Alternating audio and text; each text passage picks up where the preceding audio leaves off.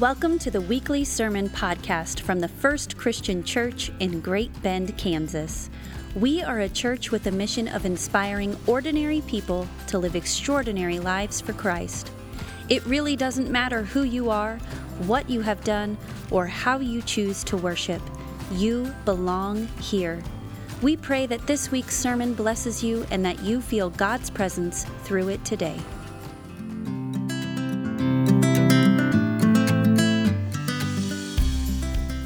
So today we are in week 3 of our sermon series called Facing Fear. And as you guys know by now, what we're doing in this series is getting into some of the things that the Bible has to teach us about listening to, facing, and then hopefully overcoming all those fears that are keeping us from living into the life that is truly life. And as we talked about last week, fear is something we all face almost every single day in big ways and in small ways. So we need to learn how to deal with it. So now that we've kind of worked through the gift of fear in week 1 and then learned the fear paradigm in week 2, what I'm going to attempt to do today, which is just as important as all of that, is to show you just how big a deal it is to allow your fear to win, or to allow your fear to keep you from doing what it is that God is calling you to do. And to do that, we're going to turn to Numbers 13. So the major events that kind of lead up to what happens in Numbers 13 is after almost 400 years of the Jewish people living in slavery in Egypt, God finally shows up in the form of the great prophet Moses to set his people free. And the way God goes about doing this, as most of you know because you've seen the movie, you've read the book, is through the 10 plagues, the splitting of the Sea of Reeds, and then God leading the people through the wilderness to the edge of the promised land as a pillar of fire and smoke. And the reason why God does all of that is not just to set his people free, but so they can finally settle in the land and the life that God has promised them. Or according to this story, this is kind of the destination. This is where it's been headed all along. So that means what's going on in Numbers 13 is after God sets the Hebrew people free, he leads them through the wilderness to the edge of this promised land that he's about to give them. God is now about to help the nation of Israel begin to take this land, to begin to live into the life that they were meant to live. And the way God goes about doing that is he's going to have Moses send some spies into the land to do some recon work. Or to get a bit more specific, what God tells Moses to do is to choose 12 different leaders, the best leaders from the 12 different tribes, and to send them out to collect all the information that is needed to take the land. Or Moses says this is his instructions to them. Go up through the Negev and then into the hill country. Look at the land, oversee what it's like. Assess the people, or are they strong or are they weak? Are they few or are they many? Observe the land. Is it pleasant or is it harsh? Describe the towns where they live. Are they open camps or are they fortified walls? And their soil, is it fertile? Is it barren? Are there forests? And then for good measure, try to bring back a sample of the produce that grows there. Or, in other words, for the next 40 days, I want all of you to split up and go all over the land of Canaan, learning everything you can about its inhabitants and the land, along with bringing back some of the produce, so the people can not only hear, but taste and see just how good this land really is and this gift that God is trying to give them. And the reason I think God is doing this is because he wants these leaders to not just hear about it from him, but to go see for themselves just how amazing this land is, so that when they come back, they can help get the entire nation fired up about going in and taking this land, right? That's what it's all about. That's where it's headed this whole time, which seems like an amazing plan, right? God's been with them the whole time. It's been amazing. Well, even though that's what God was trying to do, that's not what ends up happening. No, instead, in a sense, the plan backfires in that after these men get back from their mission and tell everyone how good the land is, they take a moment and they talk about how good the land is, this is then what they go on and say to everybody. The only thing is the people who live there are fierce and their cities are huge and well fortified. Yet worse, we saw descendants of the giant Anak. Amalekites are spread out in the Negev, the Hittites, the Jebusites, and the Amorites hold the hill country, and the Canaanites are established on the Mediterranean Sea and along the Jordan. Or, these leaders, instead of looking at this land and all the people who inhabit it through the eyes of trusting God and what God has done for them already, they begin to see through the eyes of caution and fear, or the fear of what could happen if they dare do this. How many of you guys know what those eyes of caution and fear are all about? How many of you guys are really good at looking at the world through these lenses? Anybody else? So, of course, what happens after they come and tell the people about this land and everything that's going on there is slowly but surely all that fear begins to seep through, begins to spread through the whole nation of Israel, getting all of them to the point where they really don't want anything to do with taking the land back, whether God is with them or not, right? So that's where they're at. But then there's some hope. In a last-ditch effort to try to get these people to move beyond their fear and to trust God that he will help make this happen, Caleb, one of the two leaders in Israel, is not being controlled by his fear. He stands up and does this. Caleb interrupted, called for silence before Moses and said, "Let's go up and take the land now. We can do it.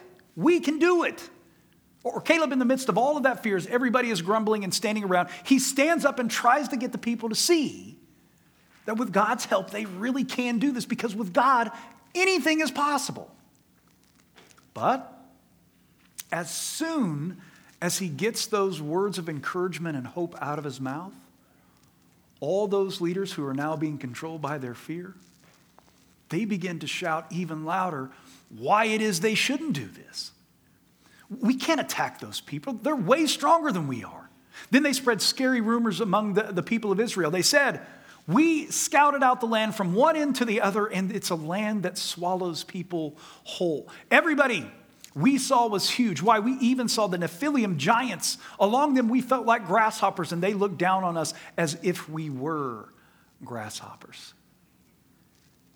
So what these other leaders do in response to Caleb's words of encouragement is they begin to exaggerate all the dangers that the people will face if they choose to do this, if they choose to take this land. Or how many of you have been in an anxious situation, or maybe even yourself have done this, where you begin to exaggerate how big the problem really is so you don't have to do it?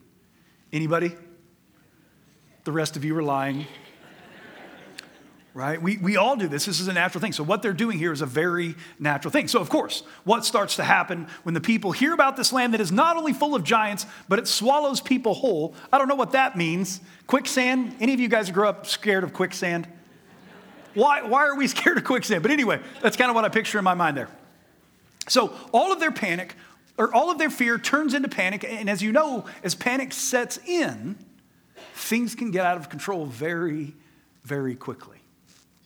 It goes on to say the whole community was in an uproar, wailing all night longer. These people are so scared that they spent the night crying out to God and weeping for their lives because they didn't want to do this. And then, as the fear continues to build, and as you guys know, fear doesn't usually stay at one level. It either builds or subsides. Well, it's continuing to build here.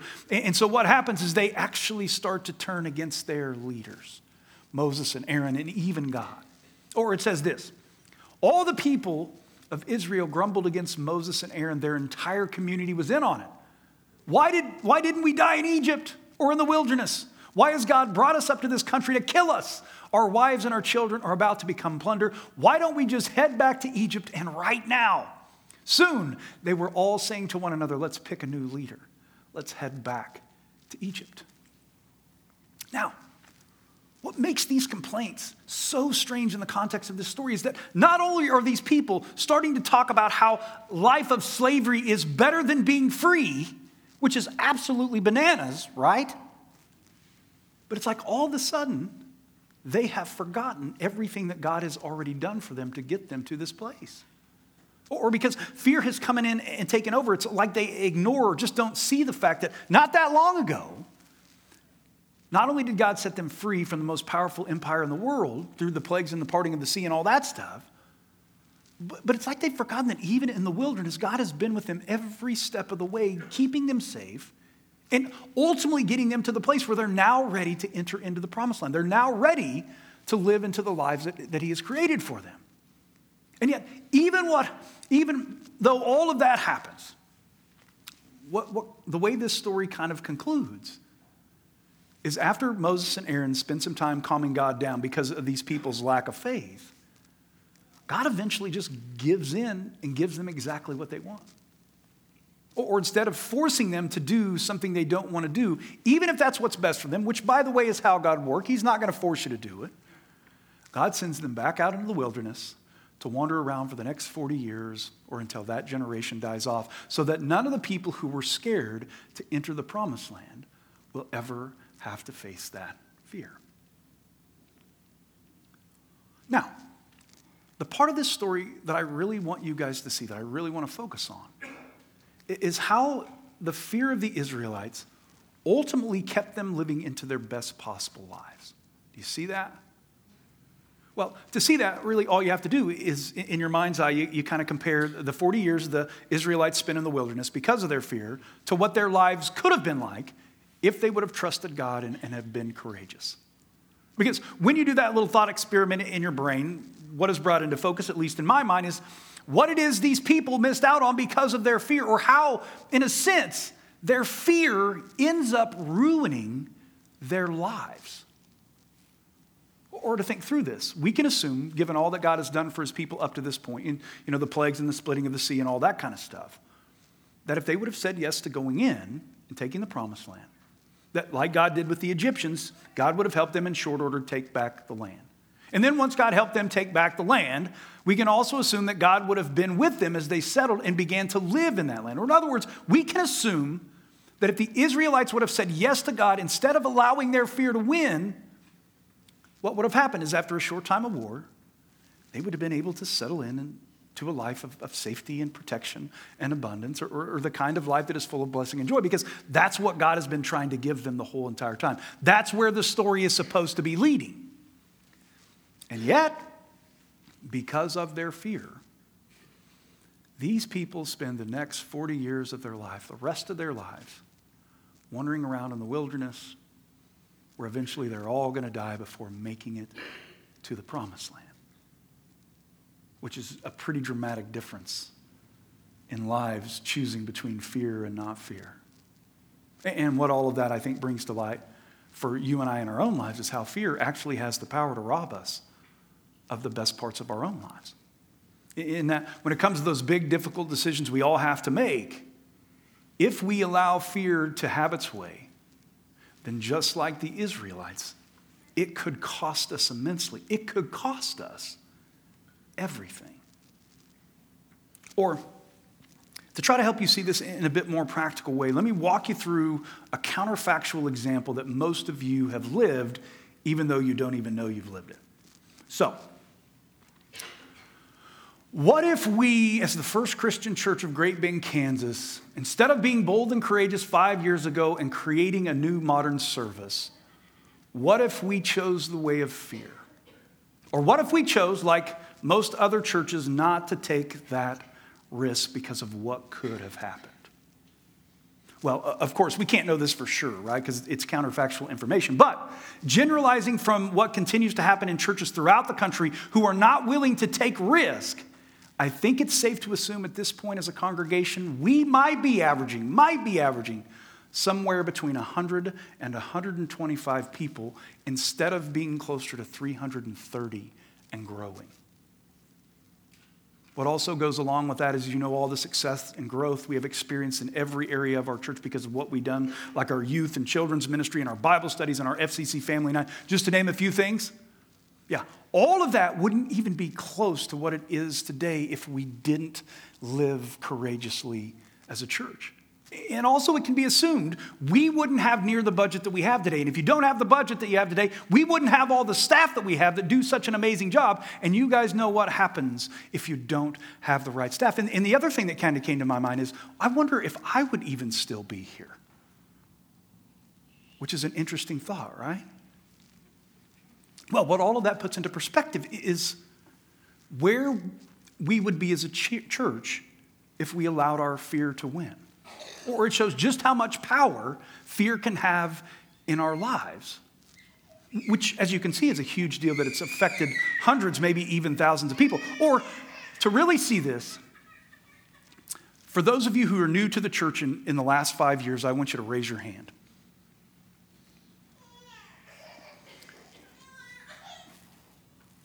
Isn't that amazing? In the service in the back, I asked that same question. And I think 95% of the people raised their hands, right? So there's only 5 people from our original when we started all of this stuff. And the reason these people are here, the reason we are thriving in so many different ways is because we got courageous. We felt the fear and did it anyway. And the reason I bring that up today, not only to help you guys understand how important or how powerful fear is in our own lives, is because the truth is here in the next couple of months, we've got another decision to make, right? Are we going to expand? We are blowing out the back. We don't have enough room in our 11 o'clock service to keep up with all the people.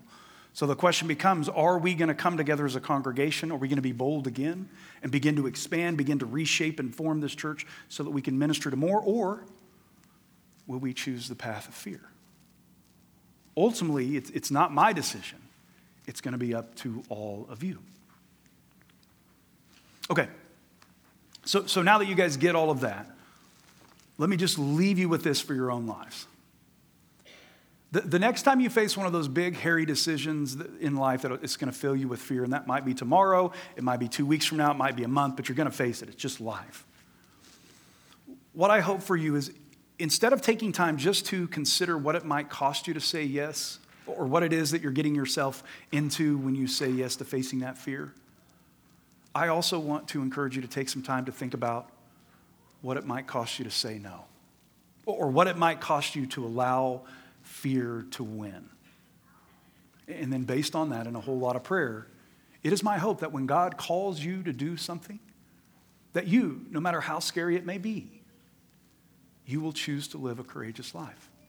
You will choose to feel the fear and do it anyway. So ultimately, you don't miss out on everything that God has for you. So do you guys see that? Do you see how important that is? How many of you might know someone who, because of fear, have been living a life that they just settled for? Any of you know anybody like that? And then how many of you have seen people who have faced their fears and gone on to do great things that are making a huge difference in the world? Anybody? So it's up to all of you. It's up to all of you. Are you going to be courageous? Or are you going to allow fear to win? Let us pray.